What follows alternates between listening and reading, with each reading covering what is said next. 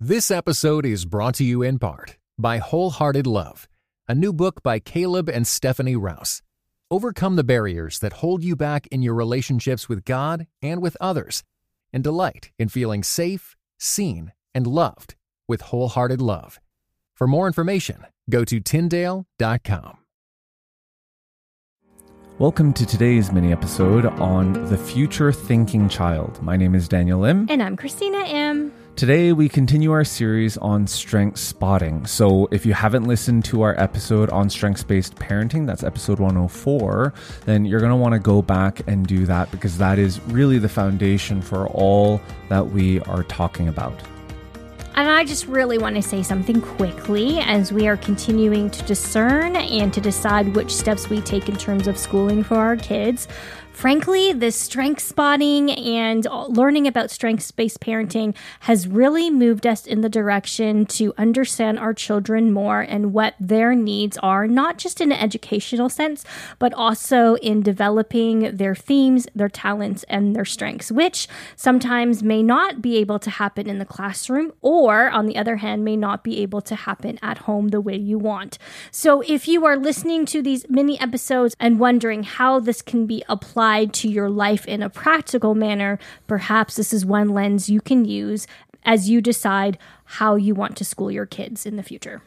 Yeah, exactly. And perhaps as you've been listening to these mini episodes, you're like, yep, that's my child, that's my child, that's my child. And one of the best things that you can do is actually share that episode with your spouse or with a friend or a family member that knows your child and ask, hey, do you think Jack has this? Do you think Jennifer has this? Do you think? Have and you just fill seen it in their lives? Exactly. Just to have another perspective on that. So on our previous mini episodes, we've described the achieving child, the caring child, the competing child, the confident child, the dependable child, and the discoverer child, and these themes. So if you've missed any of those episodes, just head on over to inbetween.org/mini20, and you're going to find all the links. Another link that you're going to find there is a link to an assessment from Gallup called the Strengths Explorer Assessment. So if your child is between the ages of 10 and 15, one of the best things that you can do is head on over there, pay whatever the marginal cost it is to buy the assessment and have your child do it. And actually, because by doing that, the assessment will basically help you understand which of the 3 out of the 10 themes your child has. But if your child is under the age of 10 or you're not yet ready to do that, that is where these mini episodes help, because by listening to them, you can spot whether or not your child has this theme. All right, so today we're going to be discussing the future thinker theme. So if your child has this, you're probably going to know because you often find them thinking and dreaming about the future. Yes, exactly. They are the kind of person who thinks about what is possible and not necessarily focuses on what is impossible. Mm-hmm. Yeah, they enjoy imagining the life that they will have, what new things will be invented, and what they're going to be able to do that they can't actually do right now.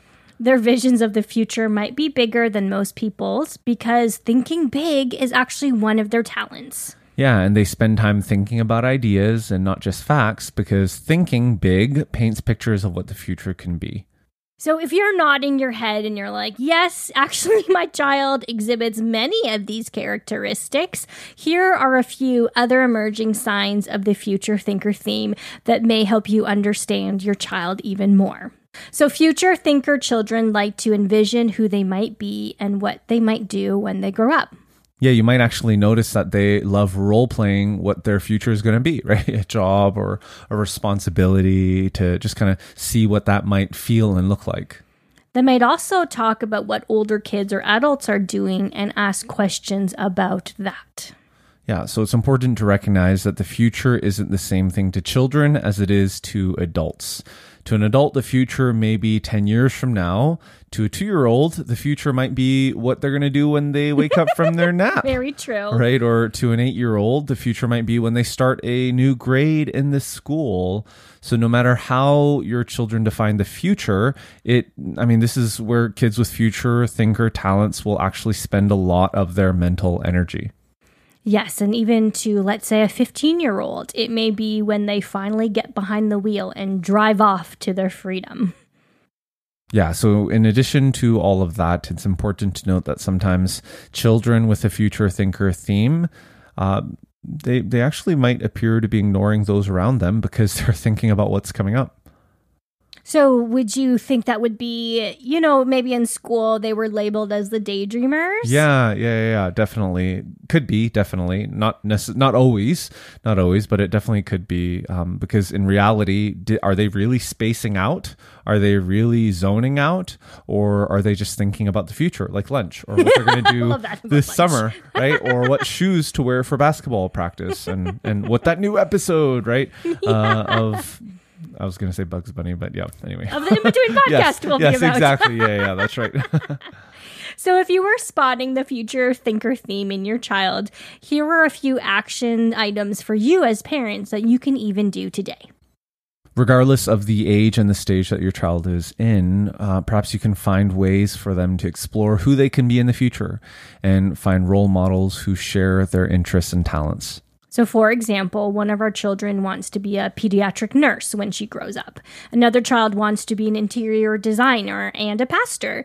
So we are being proactive about meeting people in these fields of work, even as we're just talking to people at the grocery store, and having our children ask them certain questions that they may have about their job.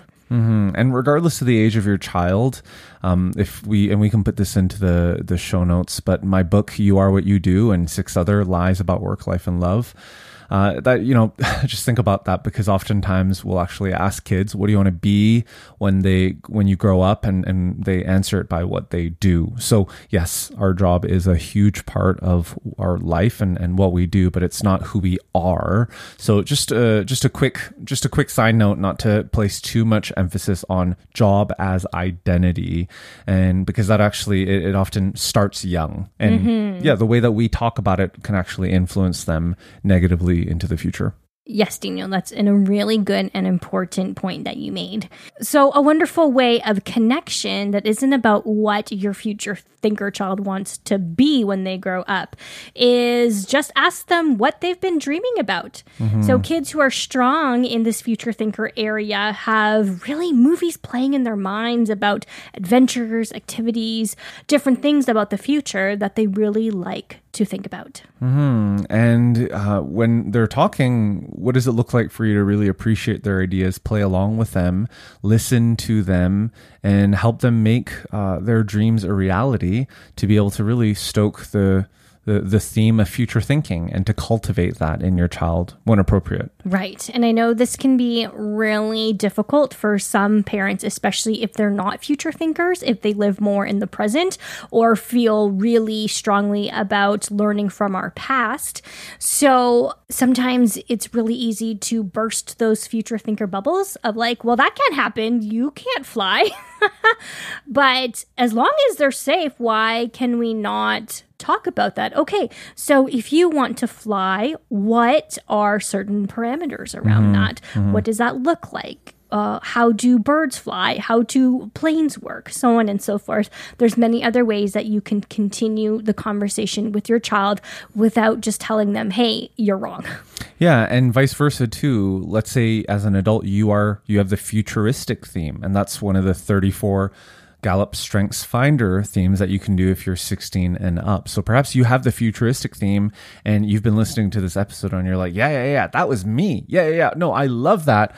But you don't see that in your child. Well, just because you know how great of a theme that is and how it's benefited you doesn't mean that you should impose that on your child as well, because the whole philosophy and framework around strengths-based parenting is not to parent them and try to mold them into who you are, but it's to help understand and discover their themes and who God created them to be and their unique strengths. So that's really the whole idea around spotting these themes. Don't spot the ones that you have, spot the ones that they have and help cultivate them in that manner. All right, so just head on over to inbetween.org/mini20 for all the links that we've talked about today, and we will catch you next week.